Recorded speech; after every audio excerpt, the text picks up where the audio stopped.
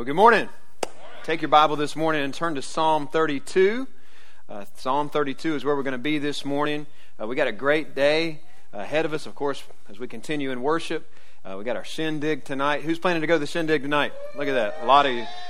If you feel left out, hey, sign up. Sign up right after this service. Come join us tonight. You'll see an announcement at the end of this service. A time of fellowship, food. There will be all kinds of things, and there'll also be some square dancing. So, thought the Baptists can't dance, come to the shindig tonight. You'll see that that's not completely true. Or don't dance. That's it, isn't it? Don't dance. We'll see if we can dance tonight. All right? So Psalm 32 is where we are this morning. We're in a sermon series here for a few weeks called Songs for the Soul. And we are basically taking a playlist, creating a playlist out of the book of Psalms, which is a song book in the Bible. And we are studying these selected psalms as we move towards Thanksgiving. Praying that God will use these to stir in our hearts gratitude and thankfulness for God. And so that's the objective of this study. And I hope you left thankful last week for the nearness of God, for the sufficiency of God as we studied Psalm 73. I pray that next week when you leave the service that you will feel thankful for the faithfulness of God as we as a church will be studying Psalm 103. But this morning I pray that you will leave here thankful for the mercy and the grace and the forgiveness of God as we study Psalm 32. Stand with your Bibles open. I'll begin to read in verse 1. Blessed is the one whose transgression is forgiven, whose sin is covered. Blessed is the man against whom the Lord counts no iniquity, and in whose the Spirit there is no deceit. For when I kept silent, my bones wasted away through my groaning all day long, for day and night your hand was heavy upon me. My strength was dried up as by the heat of summer. Selah. Some people pronounce that Selah. It's probably Selah is the correct pronouncement. But that is a word that we really aren't completely sure as to the meaning of it, but scholars believe that it is a word that's probably here in times of worship to cause the people to stop and think about what's being read. So we're going to do that. I acknowledged my sin to you, and I did not cover my iniquity. I said, I will confess my transgressions to the Lord, and you forgave the iniquity of my sin. Selah. Therefore, let everyone who is godly offer prayer to you at a time when you may be found. Surely, in the rush of great waters, they shall not reach him. You are a hiding place for me. You preserve me from trouble. You surround me with shouts of deliverance. Selah. I will instruct you and teach you in the way you should go. I will counsel you with my eye upon you, but not like a horse or a mule without understanding, or be not like a horse or a mule without understanding, which must be curbed with a bit and a bridle, or it will not stay near you. Many are the sorrows of the wicked, but steadfast love surrounds the one who trusts in the Lord. Be glad in the Lord and rejoice, O righteous, and shout for joy, all you upright in heart. Would you have a seat as I pray? God, we know that you're here in our midst today. You're in our lives as followers of you.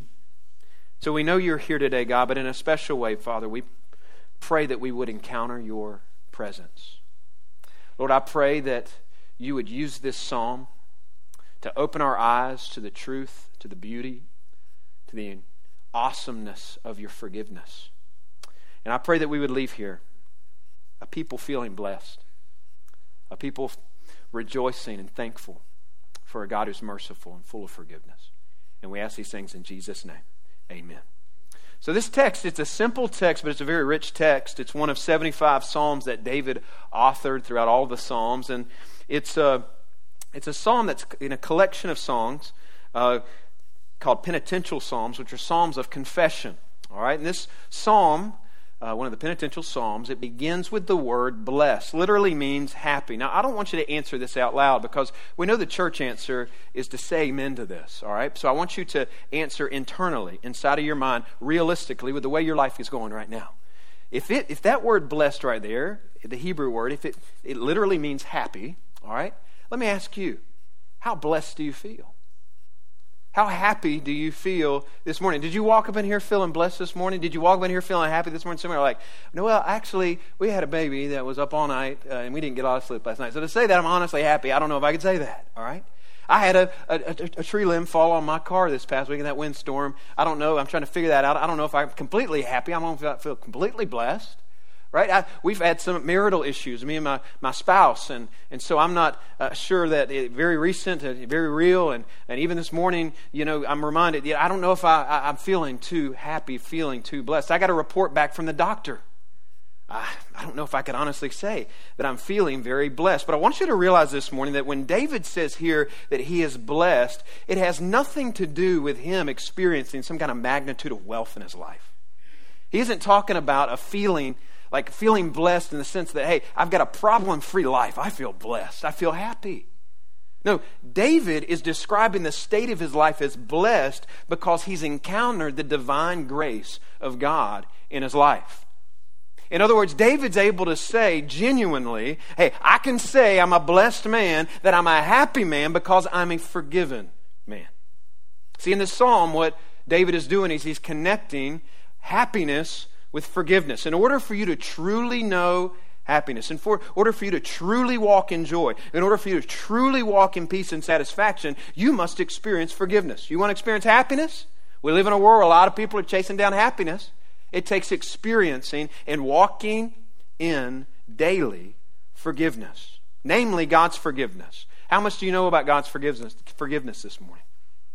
How much have you thought about God's forgiveness this morning? How do you view God's forgiveness this morning? So that's a very important question to ask, because we got to make sure that we separate the way that we as humans naturally tend to look at forgiveness and give forgiveness and experience forgiveness in the way that God's forgiveness works. All right? The way that I, as a human being, the way that we naturally forgive is very different from the way that God forgives. All right, we got to be careful that we don't start viewing God and His forgiveness based on who we are, and by doing so, rob ourselves of the joy and blessing that can be ours by living in an awareness of who He is and what His forgiveness is, by hanging on to and thinking about Him and our relationship with Him through the lens of our human experiences and how we relate to one another. I'm going to give you an example, maybe to help kind of bring it down to earth for a second. Think about the way that we forgive, humanly speaking, that we naturally forgive. Let me give you a few defining statements that kind of share the way that humans can tend to forgive. First, isn't this true, the way that we relate to each other? Our forgiveness is available, but not yet. Is that true? Right? Like, okay, my forgiveness is, okay, I'm willing to show a little mercy and forgiveness, but let's just wait. Let me wait to see how you carry yourself. Let me wait and kind of check out your attitude. All right? And then along the way, I'll see if you can experience the fullness of my forgiveness. Second defining statement that helps us understand how we can tend to think about forgiveness is this. Our forgiveness, humanly speaking, as we relate to one another, is often our forgiveness is filed but not forgotten. You know what I mean by that, right? Oh, I'll forgive you, but I've got it. I got it filed away. Just in case we run into this again, I know where to find it. Third defining statement about the way we forgive is this. It's limited. So watch it. Don't push it. It's limited, right? How many times have people just kind of crossed that line with us where we kind of run out of forgiveness for them? Here's what I know today. There are some of us in this room that are struggling in their relationship with God because you've deduced a God based on who you are. Based on your understanding of forgiveness in the sphere of human relationships. And you've either really kind of lost sight of, or you're just completely unaware of who God is and what His forgiveness looks like. And you're carrying around a weight and a burden that I want you to know this morning you don't have to carry around. You can actually experience freedom from as you study this psalm.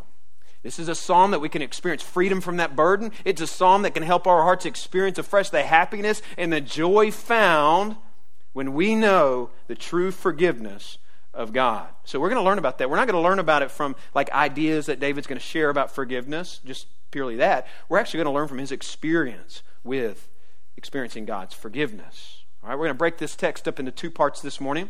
The first part is going to be this, the misery of hiding in our sin. And the second truth is going to be this, the joy of experiencing the true forgiveness of God.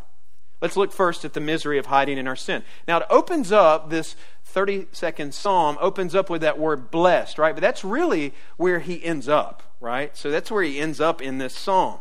That's where he arrives. So if that's true, let's look at this psalm at the experience in the order that it takes place for David, all right? It actually begins in verse 3. He says in verse 3, "For when I kept silent, my bones wasted away through my groaning all day long, for day and night your hand was heavy upon me. My strength was dried up as by the heat of summer." All right, now, if you just read that by itself, it's kind of like, what's David talking about right there? It sounds very poetic, right? Is he like having a rough time in his life with his health? His bones are wasting away within him? Well, no, this is actually reaching back to a very specific thing that happened in his life. In 2 Samuel chapters 11 and 12, you actually read about it. Some of you are familiar with this. If you have been around church for a while, if you are familiar with your Bible, David serving as king of Israel is recorded in chapter 11 of 2 Samuel. Up to that point, he's been a great king in Israel. The nation has flourished under his leadership. A lot of things going right. But he began along the way, as can happen, he began to allow pride to grow in his heart. He began to get arrogant. And there was a time that's recorded in chapter 11 there of 2 Samuel when he should have been out at battle with his men, but he's sitting back, he's lounging on a rooftop, just taking in the glory of his kingdom, kind of reveling in that. And he notices down on a rooftop below him that there's a woman bathing, and she catches his attention, and he's so captivated by her that he sends one of his servants to go and bring her to the house where she spends the night, and he commits adultery with this woman. Her name is Bathsheba.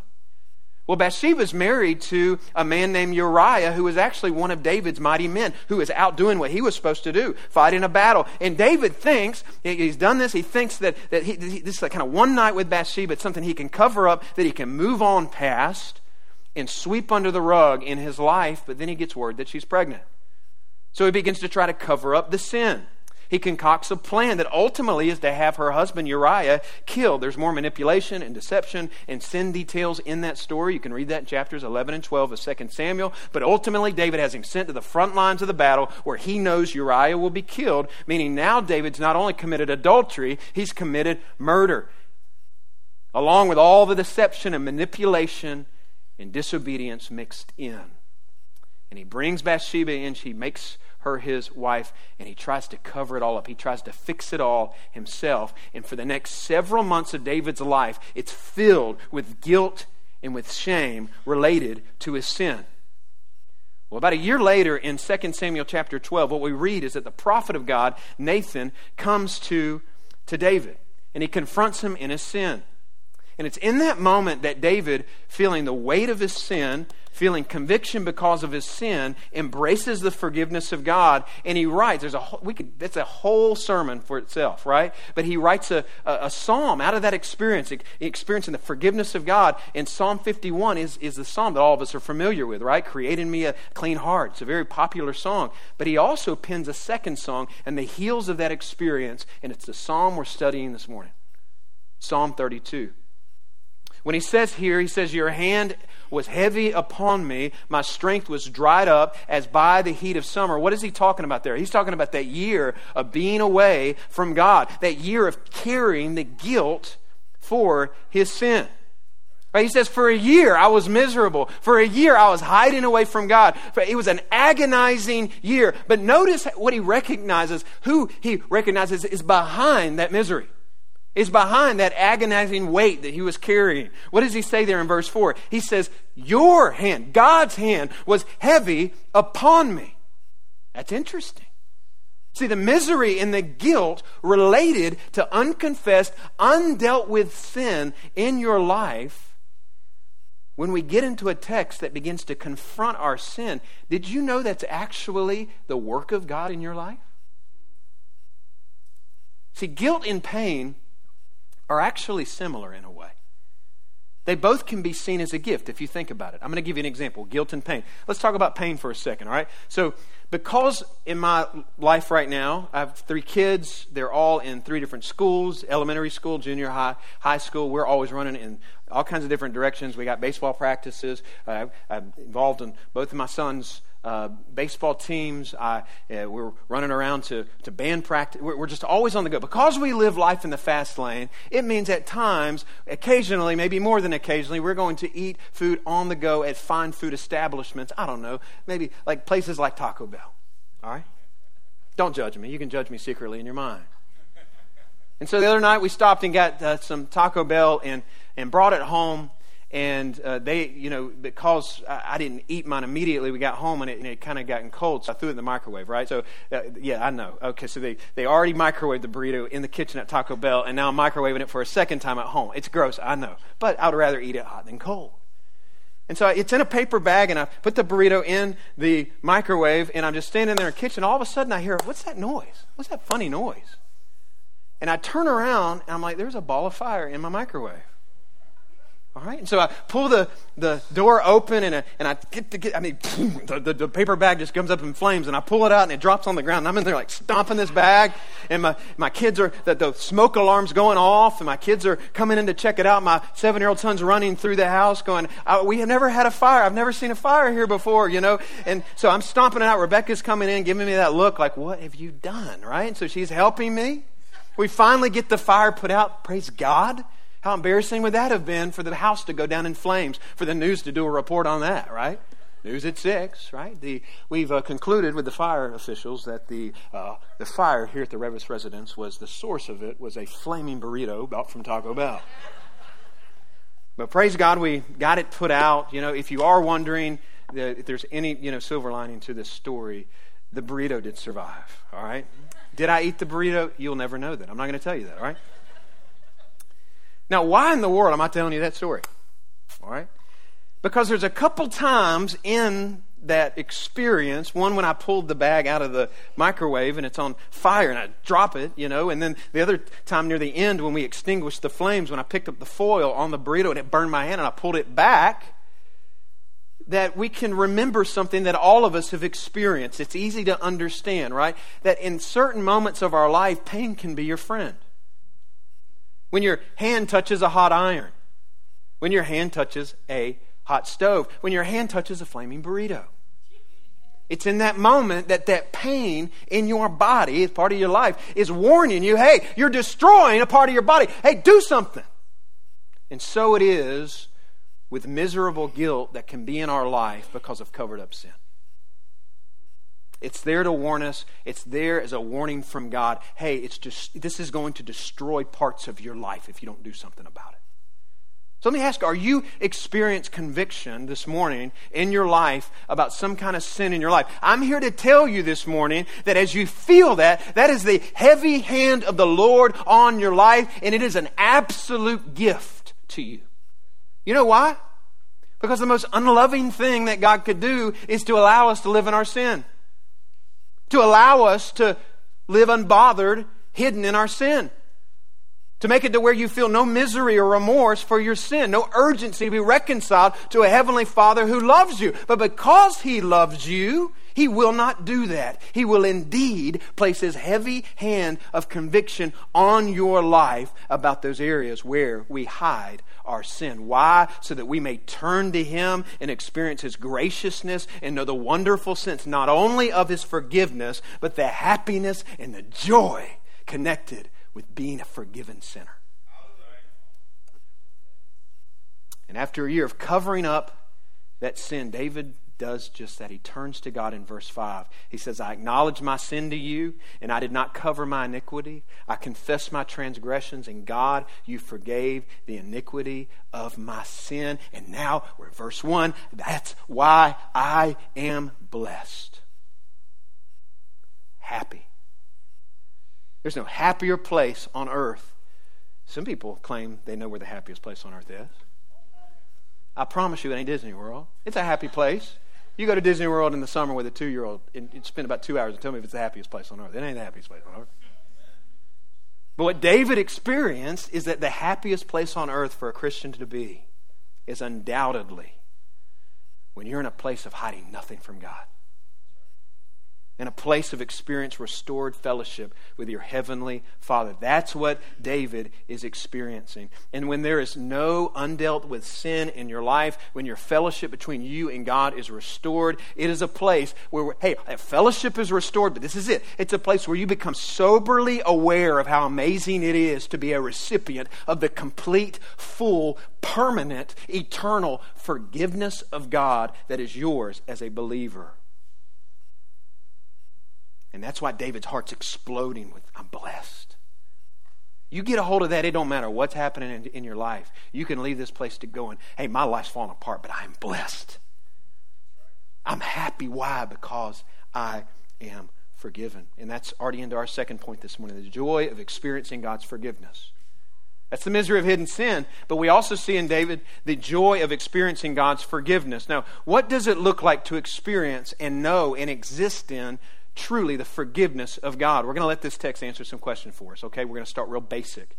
All right, number one, what is forgiveness? We need to answer that. We need to make sure we understand that, because we have some skewed views of forgiveness sometimes that can creep in because of our interactions with other people and the way we contend in our flesh to forgive others.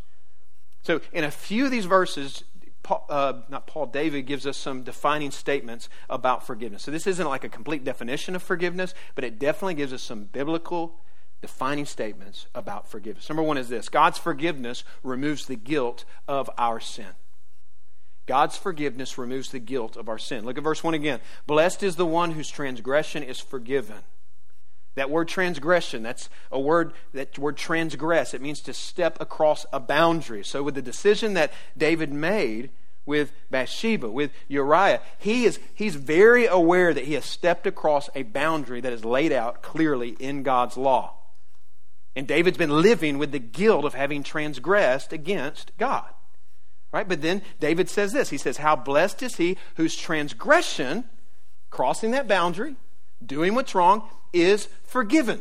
Right? That word forgiven there, that's a Hebrew word that just literally means to lift up, to take away. It's the picture of something being carried far away. So the question is, if that's true, if in Christ our transgressions are removed far from us, how far are they removed from us? That's the big question. Let me read a verse from Psalm 103. We're actually going to be studying that psalm next week. But look at this picture that the psalmist paints in Psalm 103 about this issue right here. How far does God remove the guilt of our sin from us? Listen to what the psalmist says in Psalm 103:12. As far as the east is from the west, so far does he remove our transgressions from us. Now, I want you to think about this. When was this written? This was written in a time when most of the world viewed the world as flat. This is a great apologetic argument to bring up at someone who would, bring scrutiny against the reliability of Scripture. This was written during a time when the predominant view in the world was that the world was flat. And yet here we have God in His infinite wisdom, thousands of years before that predominant view would shift and people would see it, as a globe the way that we see it now. Here's God in His infinite wisdom as the creator of the world, knowing it's not flat, saying as far as the east is from the west. Right? Not as far as the north is from the south. That's important that he doesn't say that, right? He says as far as the east is from the west, so far does he remove our transgressions from us. Why does he say that? Why does he say east and west? Here's why. And not north and south. This is why.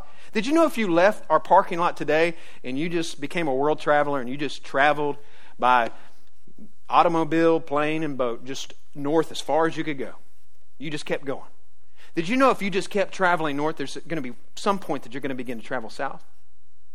So you're going to travel north, you're going to get to the North Pole, and you're going to get to that point. And once you cross that point, then you're going to be coming south, right? In other words, the distance between north and south is a measurable distance. If God had said, as far as the north is from the south, so far do I remove your transgression from you, that would mean that you could get online, you could find some kind of maps app, I'm sure it's out there, and you can measure the distance from north to south, and you can know how far he has removed them from you. But he didn't say that. He said as far as the east is from the west. Why did he make sure that that was what he said? Because you know what? You could also leave the parking lot today, and you could start traveling east. And do you know how long you can travel east? Forever.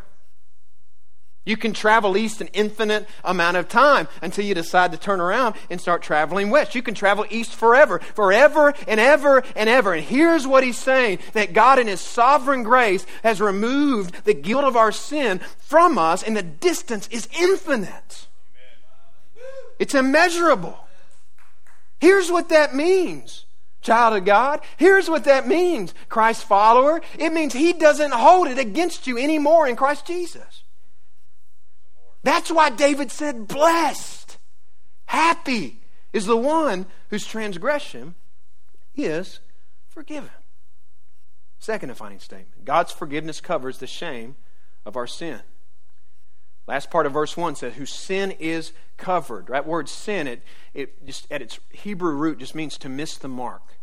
It's the idea of falling short of what's expected. So David's not only been carrying the guilt of his shame, or the guilt of his sin, but he's also been carrying the shame of not measuring up, the shame of missing the mark. But again, after he experiences and embraces the forgiveness of God, and that fellowship is restored, it begins to settle in again the position he's in as a child of God, as a recipient of the forgiveness of God, of what that means for him. And that's why he said, oh my goodness, blessed, I've been covered. Blessed is he whose sin is covered. That word cover, that's a Hebrew word that means to conceal, to clothe, to cover up. What David is doing right here is he's declaring a statement of truth about the judicial forgiveness of God in your life as a child of God. It covers forever. It covers with permanence your sin. You think he's going to need to remember this? You think there's a reason why he's rejoicing in this moment right here? You think after all the shameful things he did that he's maybe going to struggle at times with feeling shameful and feeling unworthy? Do you ever feel that way? You ever feel unworthy as you look back and think about things you've done, even the things that you've gone to God about and dealt with? Feelings like I don't measure up. I'm ashamed of the things that I've done. I'm ashamed of the people that I've hurt. I'm ashamed of the thoughts that I've had, the words that I've said. David right here, he's been there. David, that's why I love that God includes the messiness of people's life in scriptures, because it reminds us we're not alone. David is right where you are. And yet he's also gripped, aware of those voices that can bring and heap that shame that's already been dealt with. And yet in the middle of that, he's gripped by the depths of which God covers his sin, and his heart begins to rejoice as truths like that are found in Micah 7:18 begin to grip him. Who is a God like you, Micah says, pardoning iniquity and passing over transgression for the remnant of his inheritance. He does not retain his anger forever, because he delights in steadfast love. He will again have compassion on us. He will treat our iniquities underfoot. Listen to what he says, you will cast out all our sins in the depths of the sea. I love that. Micah doesn't say, hey, rejoice because God's going to cast out most of your sins. Or God's going to cast your sins into the shallow end of the ocean. No, he says, hey, God covers it, covers all of your sin with the depths of the sea. You ever lost anything in the depths of the sea? You ain't finding it again. What he's saying is, as he's back in fellowship with God, he's soberly aware of what it means to be a recipient of God's forgiveness and what that means. And it means you don't see me for my sin anymore. You don't see me for my shame anymore. Don't miss that little word in there, all, in Micah 7:18. That means, listen to me very carefully. If you're a child of God, if you're in Christ this morning, that means that all my past sins, all my present sins, and all my future sins have been covered. Now you're like, I was with you past, present, but wait, about future sin. I'm not sure what to think about there. Before you let that distract you, let me just remind you that when Jesus was on the cross dying for your sins, all of your sins were future sins. So if the cross isn't sufficient to cover all future sin, then we're all in real big trouble. He's removed the guilt of our sin from us. He's covered our shame and the shame of our sin. Hey, so we don't have to stand in His presence anymore or ever trying to do the song and dance religiously, trying to put on a performance, trying to be good enough, trying to earn something we can't earn. We get to stand in His presence and our sin be covered and be imputed with the righteousness of Christ. And we get to stand in His presence forever, covered by His grace, loved, accepted, righteous, forgiven children of God, all because of the forgiveness of God. Third defining statement. God's forgiveness wipes clean the record of our sin. Look at verse 2. Blessed is the man against whom the Lord counts no iniquity. In some of your translations, that word impute may be there, right? So how blessed is the man whom the Lord does not impute. So this is an accounting word. It just simply means record keeping. God's not a God who keeps records. We're people who keep records, aren't we? Most of us. Some of us more organized with our records than others. But most of you probably have a filing cabinet in your house, or you have a filing system in your house. Maybe when it comes to your tax records, you're like us. We use these boxes and we put in all of our files and that are filled with all of our different transactions from the year, and we organize them all. And at the end of the year, we put a year on it, and we tape it up and we put it in the attic, right? So we keep a record of things like that. It's good, right? If the IRS comes along and audits you, pull out transactions and make sure you're all squared away. But I share that because, again, when God's forgiveness begins to get meddled with the way we view our lives and our experience, things can get unbiblical. And we got to be very careful. Because I think a lot of people think that I'm a Christian, but I think somewhere up there's like a storage unit that's assigned to me, and there's a bunch of boxes in there, and what's been filed away in there are all the things that I've done wrong, even the things that I've been forgiven of. And that when I do go to God, it's kind of like God kind of comes out. Maybe I come back to God and I'm dealing with something again, and God says, hey, okay, wheel his box in here. All right, wheel his box in here. Right? And they wheel in all my boxes, and God kind of takes out my records and say, what are you in here for? Okay, so, yep, looks like here in October 96, looks like you were dealing with this then. Mm-hmm. Yep. You dealt with it again the next month. You were really struggling with that year, weren't you? Mm-hmm. Let's see here. Oh, struggled with it the next year. Oh, you also struggled with some other stuff there, didn't you? I see some records right here. And man, let's get. Oh, even last year, look at here. You were struggling with that same thing. Same thing we're talking about with now, Jonathan. What are we going to do with you?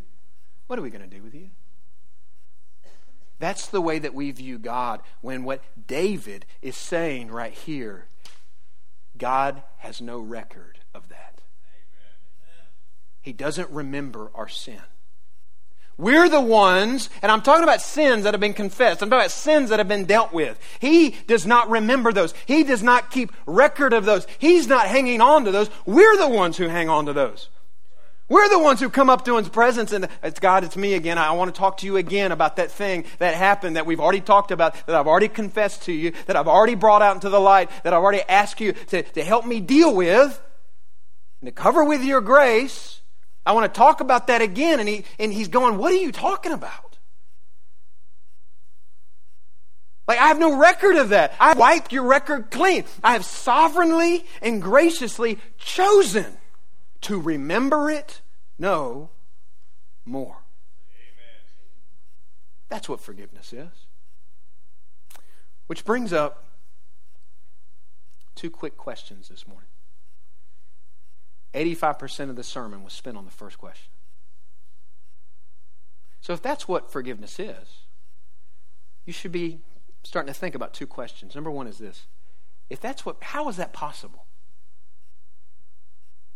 If that's what forgiveness is, because I'm just going to be honest, that sounds too good to be true. That God removes all your guilt, that God covers all your shame, that God completely wipes your record clean. How is that possible? Is it that God in His love, just kind of like in His benevolence, just kind of sweeps it all under the rug? No, He can't do that. Is God a benevolent God? Yes. Is He a gracious God? Yes. Is He a kind God? Yes. Is He a loving God? Yes. Is He a merciful God? Yes. But He's also, before those things, a perfectly holy God. Which means He can't just sweep sin under the rug. He will never overlook a single transgression. It all must be paid for because He is a just and holy God. Well, then how is the guilt removed? How is the shame covered up? How is my record wiped clean? The gospel of Jesus Christ. Amen. It's the gospel. This is the reality. There's a penalty over every single one of our lives for our sin, and it's a penalty that none of us can remove. Going back to our first parents, Adam and Eve, they tried their best. They sewed together fig leaves. They tried their best to hide from God. They tried their best to deal with their sin, and yet they found out the works of their hands were not good enough. There's a penalty we can't remove. There's a penalty we can't adequately pay for, but this is the gospel. Jesus absorbed our sin debt. He bore our sins on himself. He paid our sin debt in full. Sin always costs someone, but this is the gospel. It doesn't have to cost the sinner. Jesus paid it all on the cross, and he's the only one who paid for it. Do you remember the last thing Jesus cried on the cross as he was dying? He said, "It is what? It is what?" It's the Greek word tetelestai. It means paid in full. This is it. The bill's been paid. It's been paid in full. The gift for complete forgiveness is available. It has been made possible through the death and resurrection of Jesus Christ. The third question this morning, and the final question, is then how do I experience it? If that's what it is, and if it's possible, how do I experience it? Look at verse 5. There's 3 words there. It says, "I acknowledge my sin to you and did not cover my iniquity. I said, I will confess my transgressions to the Lord, and you forgave the iniquity of my sin." 3 phrases there: acknowledge, do not cover, or did not cover, and confess. In the Hebrew, those are 3 words. Acknowledge, and that just simply means to make known. Did not cover, that just simply means to uncover it, to get it out into the light, to get it into the open. And then the word confess right there, it just means to agree with, to say the same thing about, to agree with what God's word calls your sin. To step into that place in humility and to own it, to confess it. And really, if you can reduce all of those down to this phrase, all right? What all of that is saying, what all of those words point to, what he's expressing, the reality of there is that the way to experience God's forgiveness in your life is to get honest about the sin in your life. There's 2 applications there this morning, because there's some of you who don't have a relationship with Christ. And I'm glad you're here. I'm so glad you're here. We have such a big view of God here. We think it's not an accident. It's not. It had nothing to do with any of us or even you that you're here. We believe it's God's plan that you were here this morning. It's not an accident that you're intersecting with this very message on this very Sunday morning. But some of you have never experienced God's forgiveness. And I want you to hear me. God's forgiveness is available to you this morning. That shame in your life that you keep running from, you feel uneasy about, like in moments like this, like, whenever something called sin is talked about, that can be wiped away this morning. That record of your guilt, the record of your sin, can be wiped away this morning. You can experience forgiveness, but it takes you being honest with God about your sin. This is the message of the gospel this morning. Jesus did die on the cross for your sin. And how do you take part in that? How do you benefit from that? It's repentance. You confess your sin. You agree with God about your sin. You turn from your sin and you throw the weight of your faith on the finished work of Jesus Christ, and you believe in your heart that what He did on that cross counts for you. And you know what you'll experience? Freedom from that burden of guilt in your life. Forgiveness for that sin in your life. And your record being wiped clean. If you've never experienced His forgiveness, I'm talking about His complete, full, permanent forgiveness in your life. It's available to you. Repent and believe. Second application is to believers. See, when it comes to forgiveness, and I want you to listen very carefully to this, you have available to you the gift of enjoying God's forgiveness daily. You have the gift available to you of walking in a sober awareness of how amazing it is to be a recipient of the forgiveness of God. And how do you do that? It comes through walking in fellowship with God. You know, that's what John talked about in 1 John 1:9. If you confess your sins, He's faithful and just to forgive you of your sins and to cleanse you from all unrighteousness. That's a verse written to Christians. That's a verse written to believers. Like, don't hear me wrong on that. My sin has already been forgiven. He's not talking about the punitive effects of your sin right here. But I don't get to enjoy the freedom and the joy and the blessedness of daily walking in that forgiveness unless I'm living honest about my sin before God.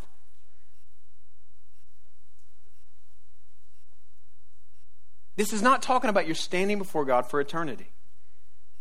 But I want to be real with you. You got covered sin in your life right now?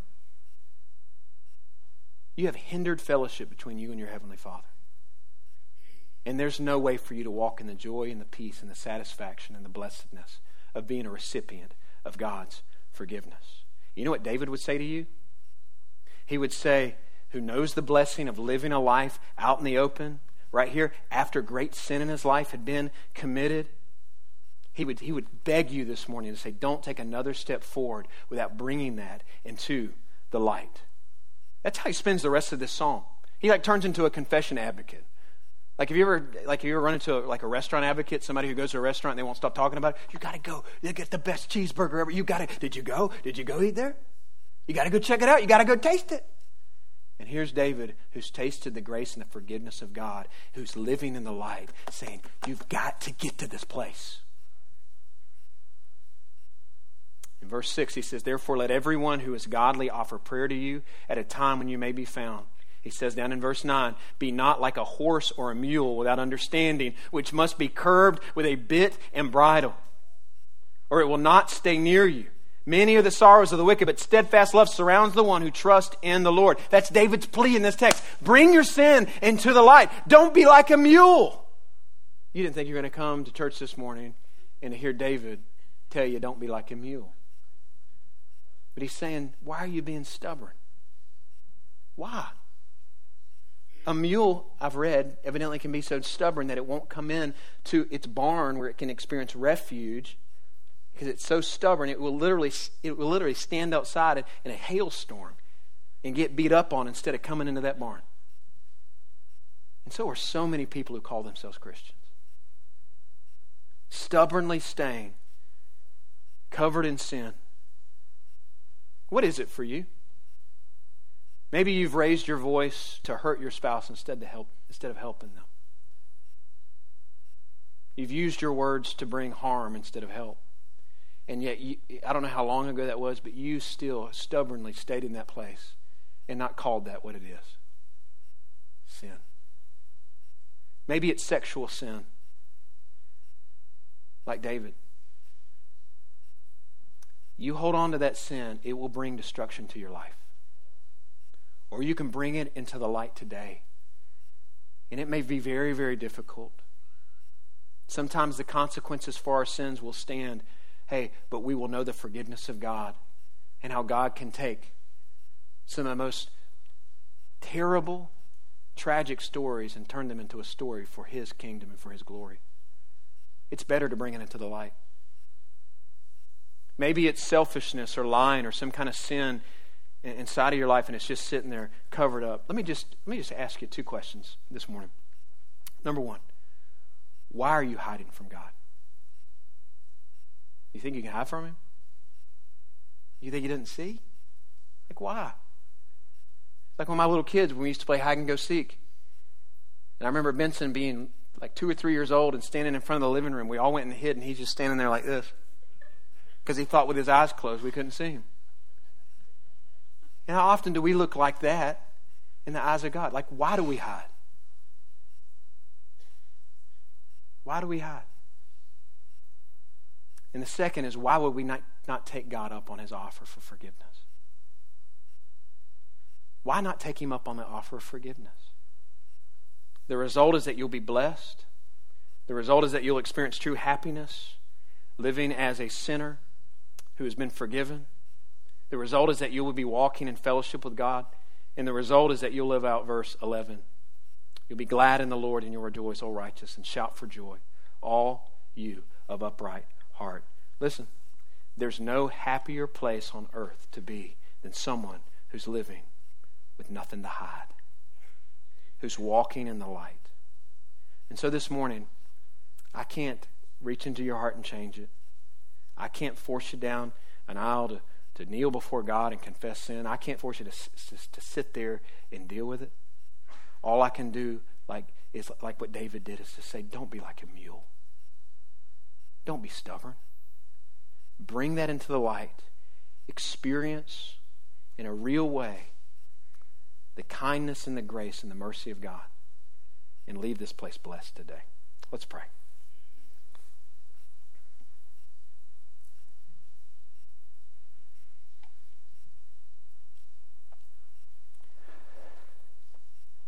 If you're here this morning and there's sin in your life, I'm telling you right now, listen, there's going to be 1,000 reasons in your mind right now not to deal with that and to think about going to lunch and to think about getting out of here and to think about what time it is.